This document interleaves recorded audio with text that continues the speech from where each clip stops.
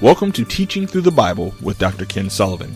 As a veteran senior pastor, Dr. Sullivan understands the importance of Bible teaching in the spiritual growth and development of God's people. Dr. Sullivan's method of teaching the Bible is to read and carefully explain each chapter and verse in clear and understandable terms, so the student of the Bible gains the full understanding of God's Word. Now prepare yourself to learn and grow as Dr. Sullivan teaches through the Bible. Well, hello, and welcome to another session of Teaching Through the Bible. I'm Dr. Kenneth Sullivan. Well, today we're studying 1 Corinthians chapter 15, and as usual, I'm reading in the New Living Translation. So let's jump right into our study and get started here. 1 Corinthians chapter 15, verses 1 through 4. Now let me remind you, dear brothers and sisters, of the good news I preached to you before. You welcomed it then and still do now. For your faith is built on this wonderful message, and it is this good news that saves you if you firmly believe it, unless, of course, you believe something that was never true in the first place. I passed on to you what was most important and what had also been passed on to me, that Christ died for our sins, just as the Scriptures said. He was buried, and he was raised from the dead on the third day, as the Scriptures said. Now, the heart of the gospel message is that Jesus Christ was born in human flesh and died for our sins on the cross. He was buried, and then he was raised from death on the third day. That's the heart of the gospel message, just as the Old Testament Scriptures had foretold. The horrible death that Jesus suffered was payment for the sins of all humanity. Our forgiveness and our salvation hinges on believing this good news and demonstrating faith through obedience to the teachings of Christ. Now, the first act of obedience is to believe the message, which was preached certainly by the apostle. First Jesus preached, and then the apostles preached about Christ and his resurrection and his purpose for coming. This is what we should believe first, that Jesus Christ came and died, came in the flesh, and he died and he rose again. And then we should certainly repent of our sins. We should turn from our sins. And this should be followed by water baptism, which symbolizes acceptance of the gospel message and identification with Christ in his death and burial and resurrection. The faith of some of the saints at Corinth was being corrupted. They were being persuaded that by false teachers that Christ did not rise from the dead, that there was no resurrection at all. And Paul clearly understood the critical nature of this attack upon the very heart of Christianity, the heart and soul of the gospel of Jesus Christ. If the message of the death and resurrection of Jesus Christ could be discredited or undermined or destroyed, then the whole Christian faith would unravel, and along with it, the hope and expectation of eternal life for believers.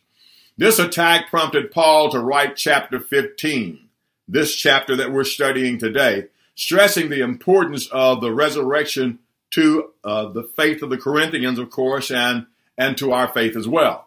Paul found it necessary to present a detailed argument for the resurrection of the dead and to explain why this issue is so critical to the Christian faith. Now I'm reading verses 5 through 8. He was seen by Peter and then by the 12 apostles. After that, he was seen by more than 500 of his followers at one time, most of whom are still alive, though some have died by now. Then he was seen by James and later by the apostles. Last of all, I saw him too, long after the others, as though I had been born at the wrong time. So Paul strengthened the faith of the saints at Corinth by presenting undeniable proof of the resurrection of Jesus Christ. He told them that Peter and all of the other apostles saw Jesus after the resurrection, and that more than 500 witnesses also saw Jesus alive at one time. And most of those witnesses were alive at the time that Paul was writing this letter to the Corinthians. And they were available to back up his claims. Finally, Paul testifies of having seen Jesus Christ himself with his own eyes, many days after the others had seen him. Paul made an airtight case for the resurrection of Christ, upheld by the hope of the resurrection for every Christian. Our hope rests in the resurrection of Christ. Now I'm reading verses 9 through 11. For I am the least of all the apostles, and I am not worthy to be called an apostle after the way I persecuted the church of God. But whatever I am now, it is all because God poured out his special favor on me, and not without results. For I have worked harder than all the other apostles. Yet it was not I, but God who was working through me by his grace. So it makes no difference whether I preach or they preach. The important thing is that you believed what we preached to you. Now, Paul lamented his past life, how he ignorantly worked against God and passionately persecuted the people of God, thinking that he was doing God's work. He was passionate about pursuing Christians and throwing them in prison and testifying and having them tortured and all of those terrible things that he did in ignorance. So he's sorry about those things. He did that in ignorance. And then, of course, God opened his eyes and saved him and called him to be an apostle. After expressing his remorse for the mistakes of his past life, Paul realizes that he can't change the past, but he can impact the future. And that's the same for us. We cannot change our past. There's no sense in lamenting over it. What we can do is impact our future. We can determine to do what is right according to what we know now. Paul determined to show his gratitude to God by using his energy to work harder than all the other apostles, winning souls for the kingdom of God and discipling those souls. But he gives God the glory for everything. He doesn't take glory. He humbles himself and he gives God all the glory. Paul makes it clear that the focus should not be on the messenger, but on the message. The good news about Jesus Christ is the message. Paul said it didn't matter whether the message came from him or the other apostle. The important thing was that the message was preached and that they believed it. And that was his reason for rejoicing. Now I'm reading verses 12 through 15. But tell me this, since we preach that Christ rose from the dead, why are some of you saying there will be no resurrection of the dead? For if there is no resurrection of the dead, then Christ has not been raised either. And if Christ was not raised, then all our preaching is useless, and your trust in God is useless. And we apostles would all be lying about God. For we have said that God raised Christ from the grave. But that can't be true if there is no resurrection of the dead. So, again, some of the saints at Corinth were claiming they had been taught this, influenced by false teachers, and now they were carrying that message. They were claiming that there is no resurrection of the dead. This was a contradiction of what Paul and the apostles had been teaching. Paul showed them the point of the contradiction and the conclusion which would have to be drawn if indeed there is no such thing as a resurrection from the dead. Now, these saints in Corinth had been influenced by the belief of the Sadducees, and the Sadducees don't believe in the resurrection. And so their philosophy had gotten into the minds and the thinking of the Corinthians. But Paul is showing them the critical nature of the resurrection. If there is no resurrection, then all the apostles are imposters. And then he goes on, and Paul showed them that if there's no resurrection from the dead, Christ could not have been raised. This would mean that Christ is still dead and buried somewhere. This would mean that the apostles would all be liars, and the Christian faith itself would be nothing more than a sham, a fairy tale. So Paul is helping them to see that what you're claiming unravels the whole of Christianity. And if there is no resurrection from the dead, then there's nothing. There is no Christianity, there's no faith, there's no hope, and there's nothing for you to believe in. There's nothing for you to stand on. There's nothing for you to look forward to. He's showing them the conclusion of their false ideology here. Now I'm reading verses 16 through 20. If there is no resurrection of the dead, then Christ has not been raised. And if Christ has not been raised, then your faith is useless, and you are still under condemnation for your sins. In that case, all who have died believing in Christ have perished. And if we have hope in Christ only for this life, we are the most miserable people in the world. But the fact is that Christ has been raised from the dead. He has become the first of a great harvest of those who will be raised to life again. Okay, so Paul is letting them know if there is no resurrection as they claim, then everything is pointless. There is no hope. Those who have died in Christ died hopelessly. They are lost. There is no forgiveness of sin. There is nothing to look forward to. Now, this point is so important that Paul repeats it to be sure that the message is clear to them. He keeps going over this. The Corinthians they have to understand that without the resurrection, they're left with nothing. The whole foundation of the Christian faith is that Jesus Christ rose from the dead according to the Old Testament scriptures. The Old Testament scriptures had foretold of the coming of the Messiah, of the Christ, how he would suffer, how he would die for the sins of all humankind, and then he would rise again from death. Now, that's what Paul is preaching, and that's what Paul is impressing upon them. And this is what Paul and the other apostles preached. It was the basis of the faith of everyone who had come to Christ. The foundation of the gospel is that God gave up his son to die for the sins of the whole world and to be raised again. Now, Paul is repeating that almost to the point of redundancy. He wants to get this message across. It's like, I used to teach, I taught school in an early part. I was bivocational and I taught school and pastored at the same time. One of the things that I understood about teaching is that repetition. You have to repeat things over and over and over again for the students to get it. And so Paul is using that principle here. He's repeating these principles and these ideas, this information, these facts. He's repeating them over and over and over again so that it would sink into their minds. Now, those who seek to appease Christians by saying that Christ was a good man or a prophet, but that he was not raised from the dead, he was not the Son of God, they miss the whole point of Christianity. If Christ did not rise from the dead, he could not be a good man. He would only be a false idea and a false hope.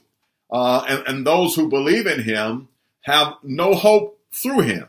So there is no appeasement in praising Christ as a holy man while denying his resurrection, the very guts of Christianity. It's an absolute insult for someone to talk about Christ being a wonderful man, but he wasn't raised from the dead. It's an insult. It's a backhanded insult. And if it is true, then there is no Christianity. Now, after leading the Corinthians down the path to the conclusion of their claims against the resurrection of the dead, Paul contradicts their argument head on. He says in verse 20, but the fact is that Christ has been raised from the dead. He has become the first of a great harvest of those who will be raised to life again. So Christ is the first of a great harvest. He's the first fruit. He was the first to rise with a glorified resurrection body that will never die. But he is only the first. And we will all follow him, those of us who have faith in him.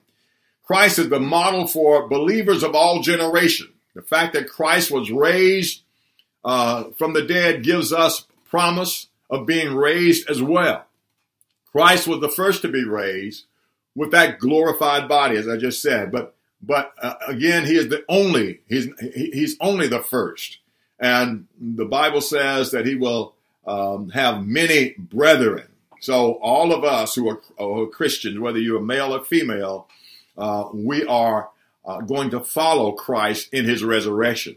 Paul makes it clear that Christ was the first of many who will follow him out of mortality into immortality.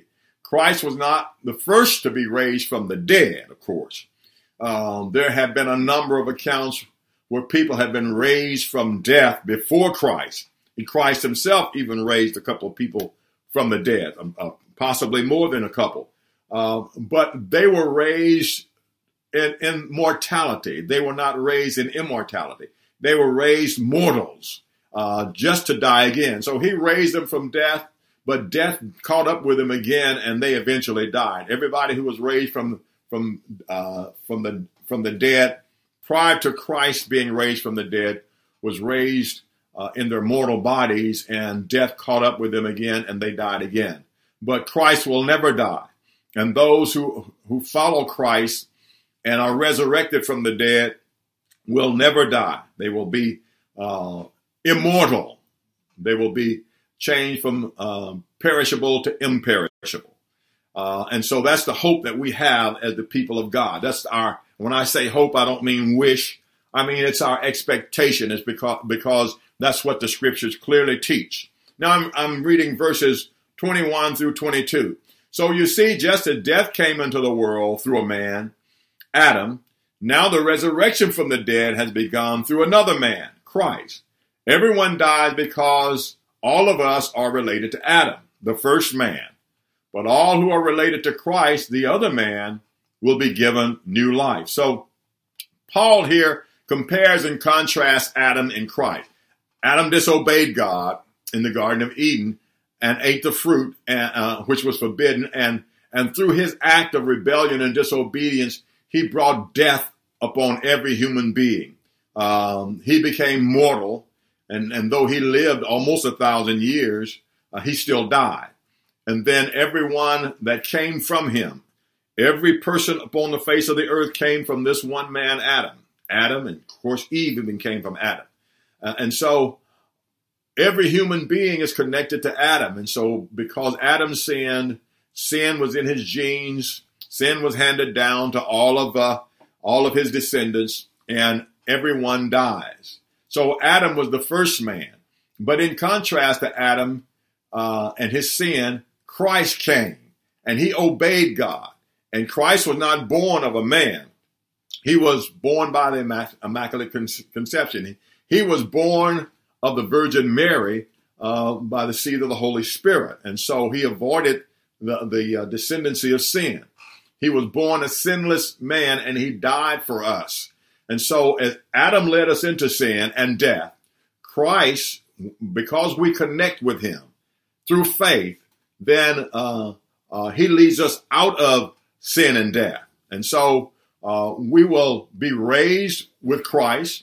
We will be raised absolutely sinless, and we will live forever.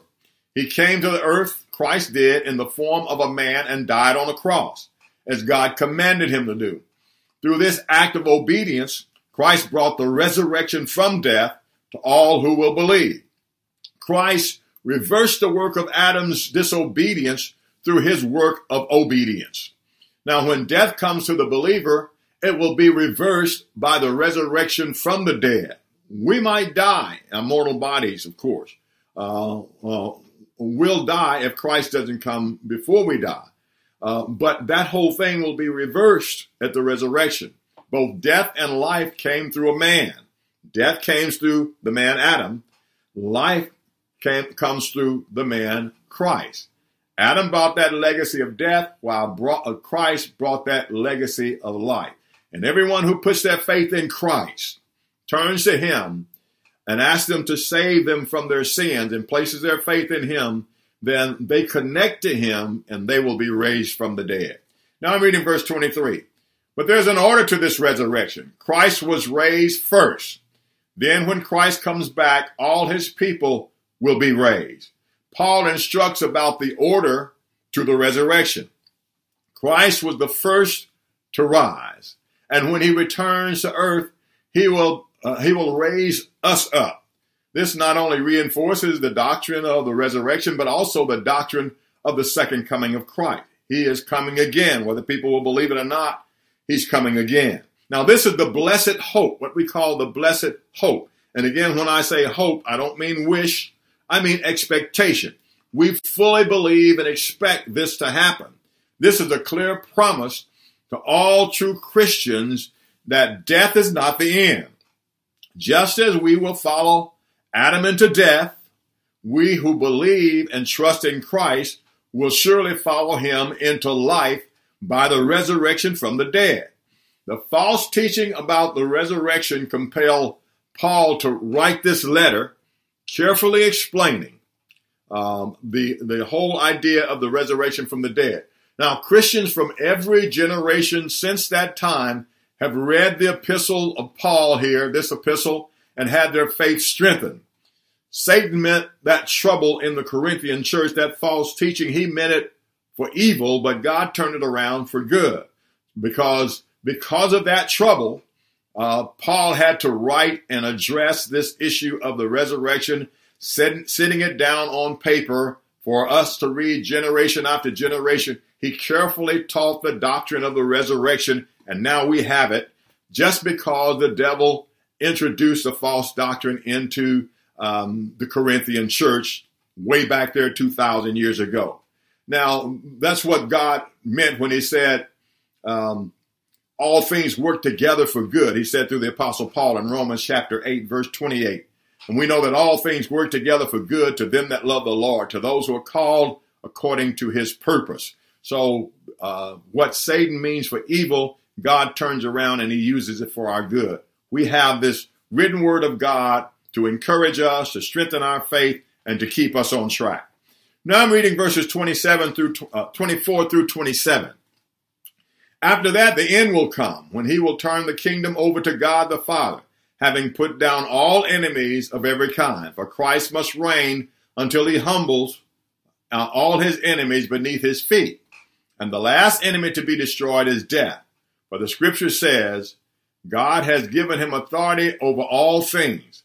Of course, when it says authority over all things, it does not include God himself, who gave Christ his authority. That's verses 24 through 27. The Bible teaches that after the resurrection of the saints, Christ will engage in a battle with his enemies and destroy the wicked with the brightness of his coming. That's 2 Thessalonians 2 and 8. After we have been resurrected, we will stand with Christ as he puts all his enemies at his feet.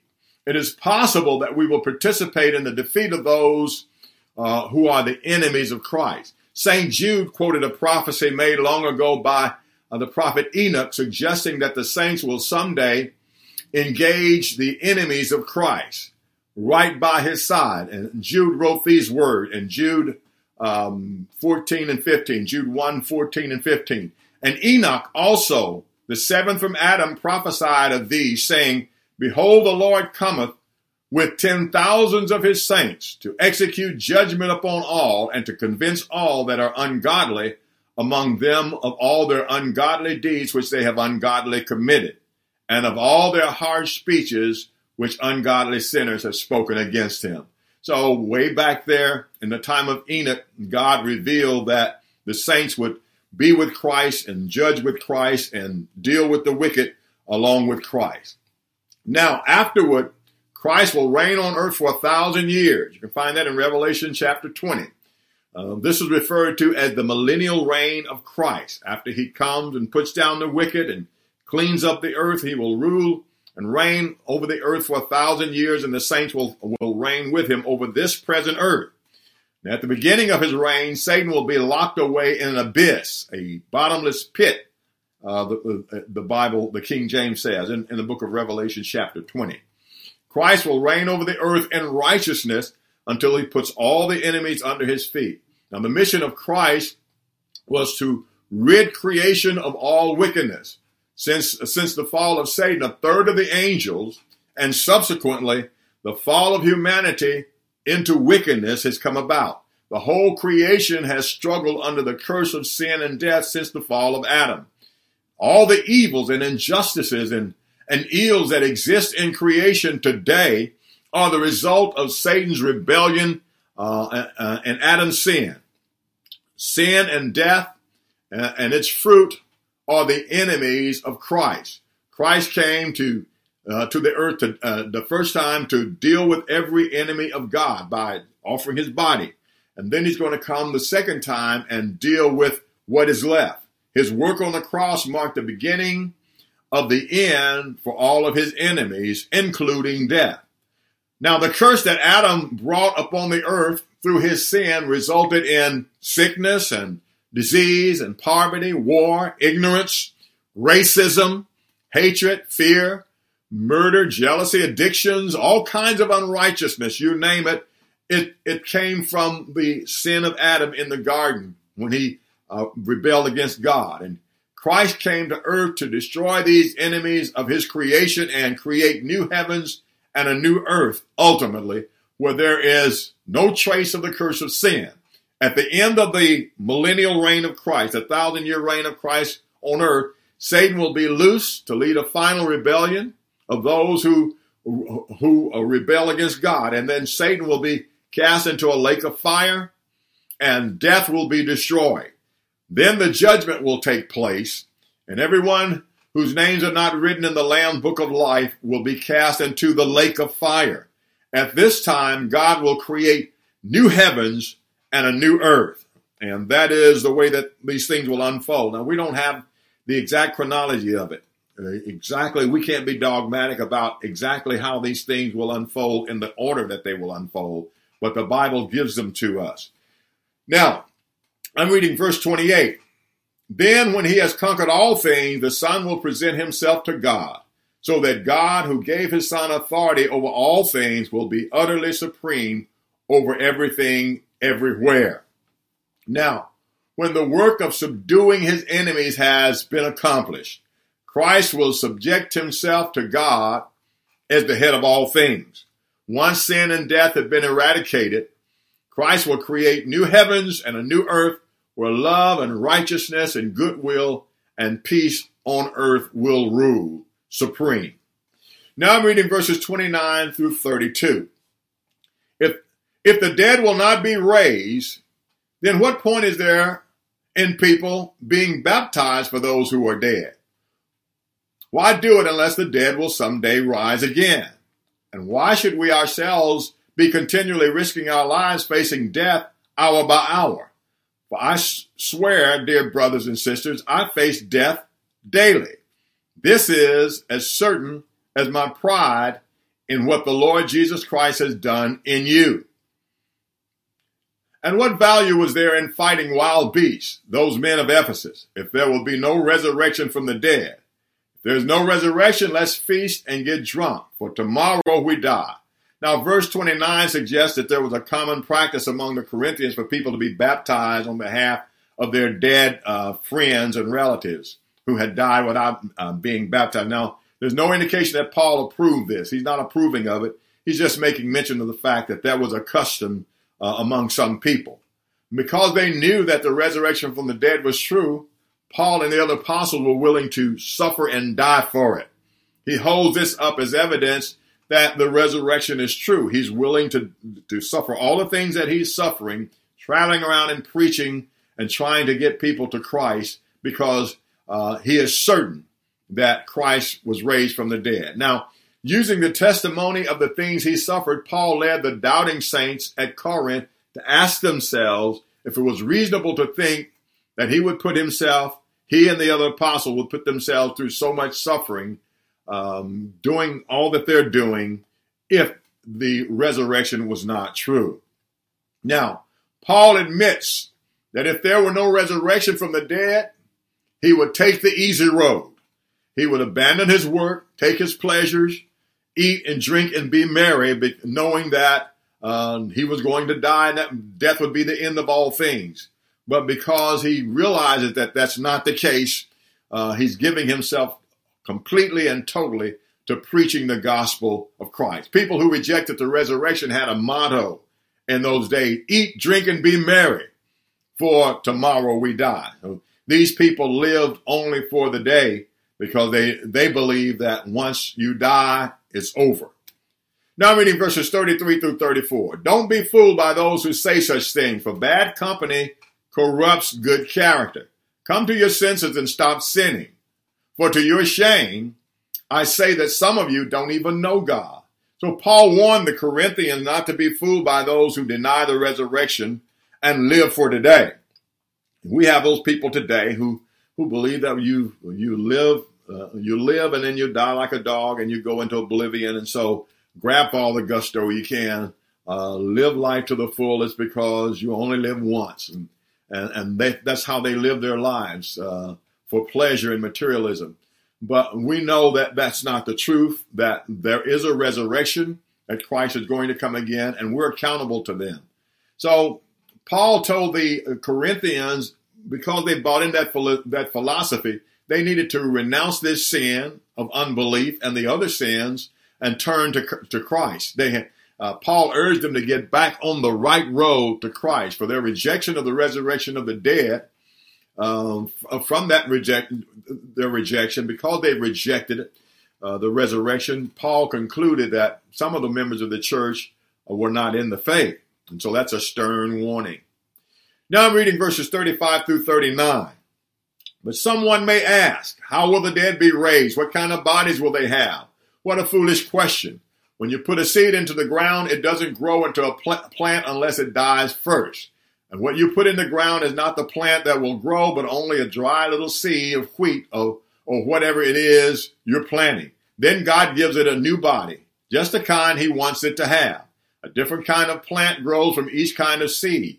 And just as there are different kinds of seeds and plants, so also there are different kinds of flesh, whether of humans and animals, fish, birds, or fish. Now, this one graphic descriptive passage is used by Paul in Scripture to relate the future existence of Christians in their resurrected, glorified bodies. Now, until Paul wrote this letter, God had given a very little information about our future existence. Paul gives a detailed description using natural things to provide information and insight on the subject of our resurrected bodies. The first question is, how will the dead be raised? And Paul answered this question with the illustration of a seed that goes into the ground in one form, but rises out of the ground in a completely different form. The seed is tiny. It is planted in the ground and it decays. It dies and decays, but from it comes a much larger, stronger, capable plant or tree, which is vastly different from the tiny seed that went into the ground. Just as God can produce a plant from a seed, he can produce a resurrected body from a mortal body. The mortal body is like the seed, Paul is telling us, that's planted in the ground and grows into a plant or a tree.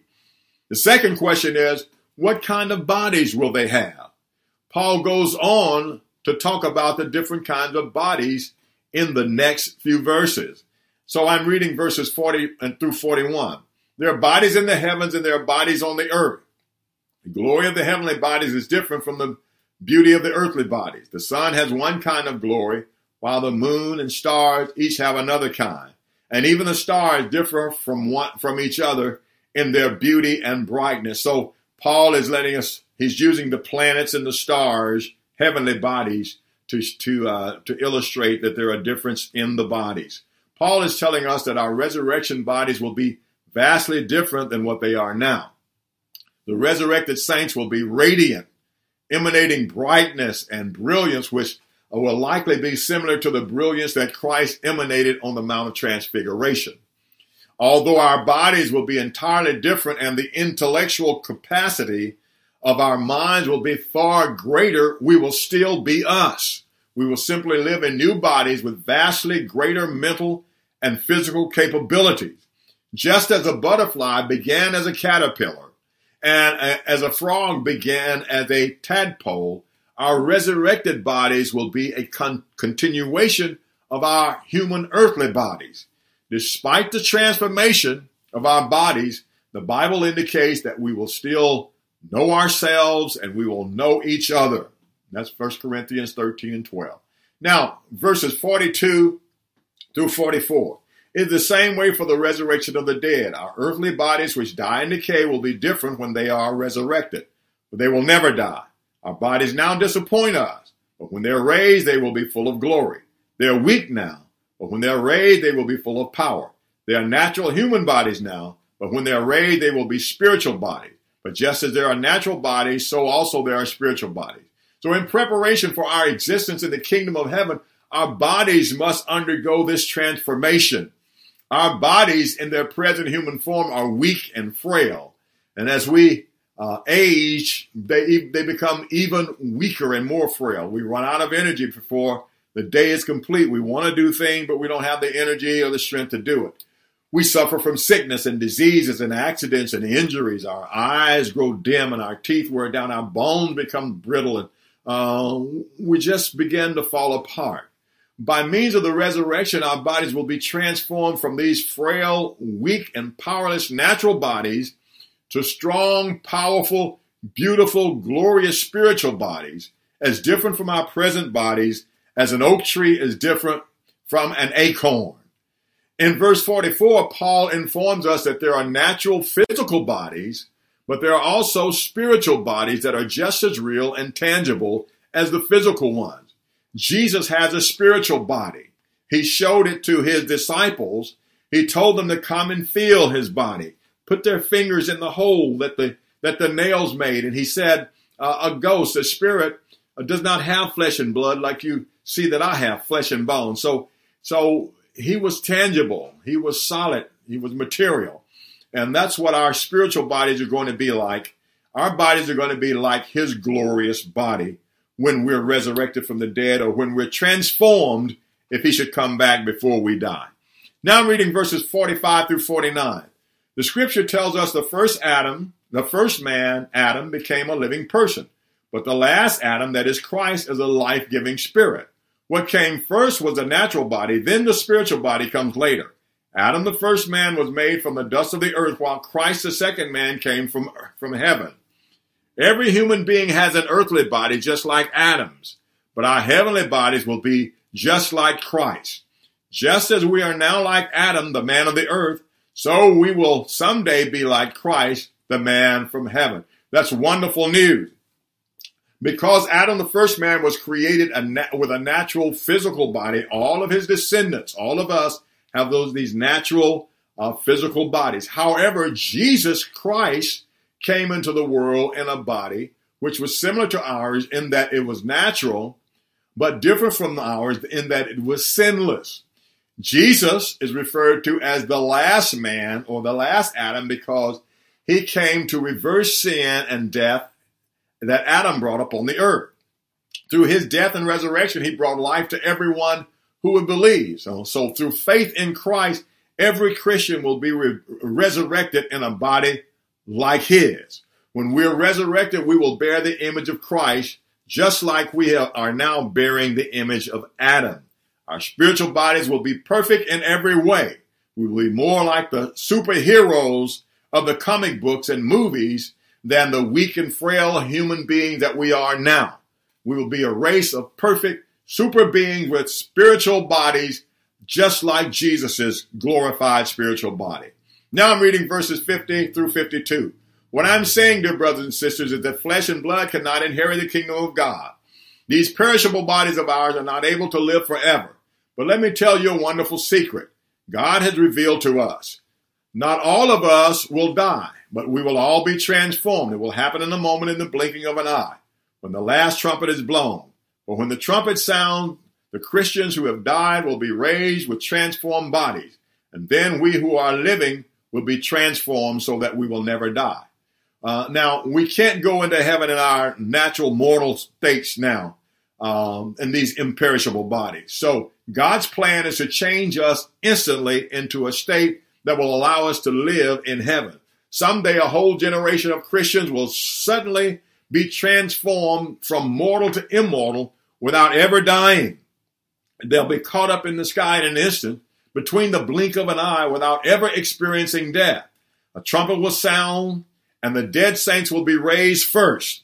Then the living saints will be transformed in the blink of an eye. We will suddenly find ourselves with the Lord Jesus, the angels, and a great company of other glorified saints of all the ages. This sudden transformation from mortal to immortality and catching away of the saints is referred to as the rapture of the church. And it could happen at any time now. Now I'm reading verses 53 through 57. For our perishable earthly bodies must be transformed into heavenly bodies that will never die. When this happens, when our perishable earthly bodies have been transformed into heavenly bodies that will never die, Then at last the scriptures will come true. Death is swallowed up in victory. O death, where is your victory? O death, where is your sting? For sin is the sting that results in death, and the law gives sin its power. How we thank God who gives us victory over sin and death through Jesus Christ our Lord. So at the moment we are changed from mortal beings with mortal bodies to immortal beings with spiritual bodies. The scriptures will be fulfilled. That promise that death would be swallowed up by victory. Mortality will be swallowed up by immortality. Life will consume death. We Christians were freed from the power of sin and death through the sacrifice of Jesus Christ on the cross. He fulfilled the law in his life of complete righteousness. He then paid the penalty for the sins of all humanity by giving his body on the cross. He paid for our sins with his own blood so that we could stand righteous before God in Christ Jesus. When the resurrection takes place, death will have finally lost all of its power over God's people. We will live forever to enjoy the pleasure and the blessings of our new heavenly bodies in a paradise, which is unimaginable to us now. The will of God will finally be done on the new earth as it is done in heaven. Now I'm reading verse 58. So my dear brothers and sisters, be strong and steady, always enthusiastic about the Lord's work, for you know that nothing you do for the Lord is ever useless. In view of the great promises of the future, we should keep our future in view. We should constantly remind ourselves that we will be handsomely rewarded for everything, little thing that we do for the Lord. We must stay motivated to the Lord's work, motivated to do the Lord's work, motivated to live like he says to live. We must live in a state of constant expectation because Jesus is coming again, and we will be changed in a moment, in the twinkling of an eye, from mortal to immortal. Well, that brings us to the close of 1 Corinthians chapter 15. Next time, we will cover chapter 16 and finish the book of 1 Corinthians. I want to invite you, if you live in the Indianapolis area or if you're ever here, to come visit us at New Direction Church. We're located at 5330 East 38th Street. My son, Kenneth Sullivan Jr., is the senior pastor, and he's doing a wonderful job. We have two locations, as a matter of fact. 5330 East 38th Street is our 38th Street campus, and our North Campus is located at 7701 East 86th Street. For service time, visit our website at ndcbetterlife.org. Please join me next week at the same time for another session of teaching through the Bible. Until then, may God bless you. Thank you for tuning in to Teaching Through the Bible with Dr. Ken Sullivan. We hope this program has benefited you in your Christian walk. For a free download of this program and to browse Dr. Sullivan's books, videos, and audio titles, visit our website at emergecurriculum.com. Please tune into our next teaching session on Vision Stream Network or listen on demand from our podcast.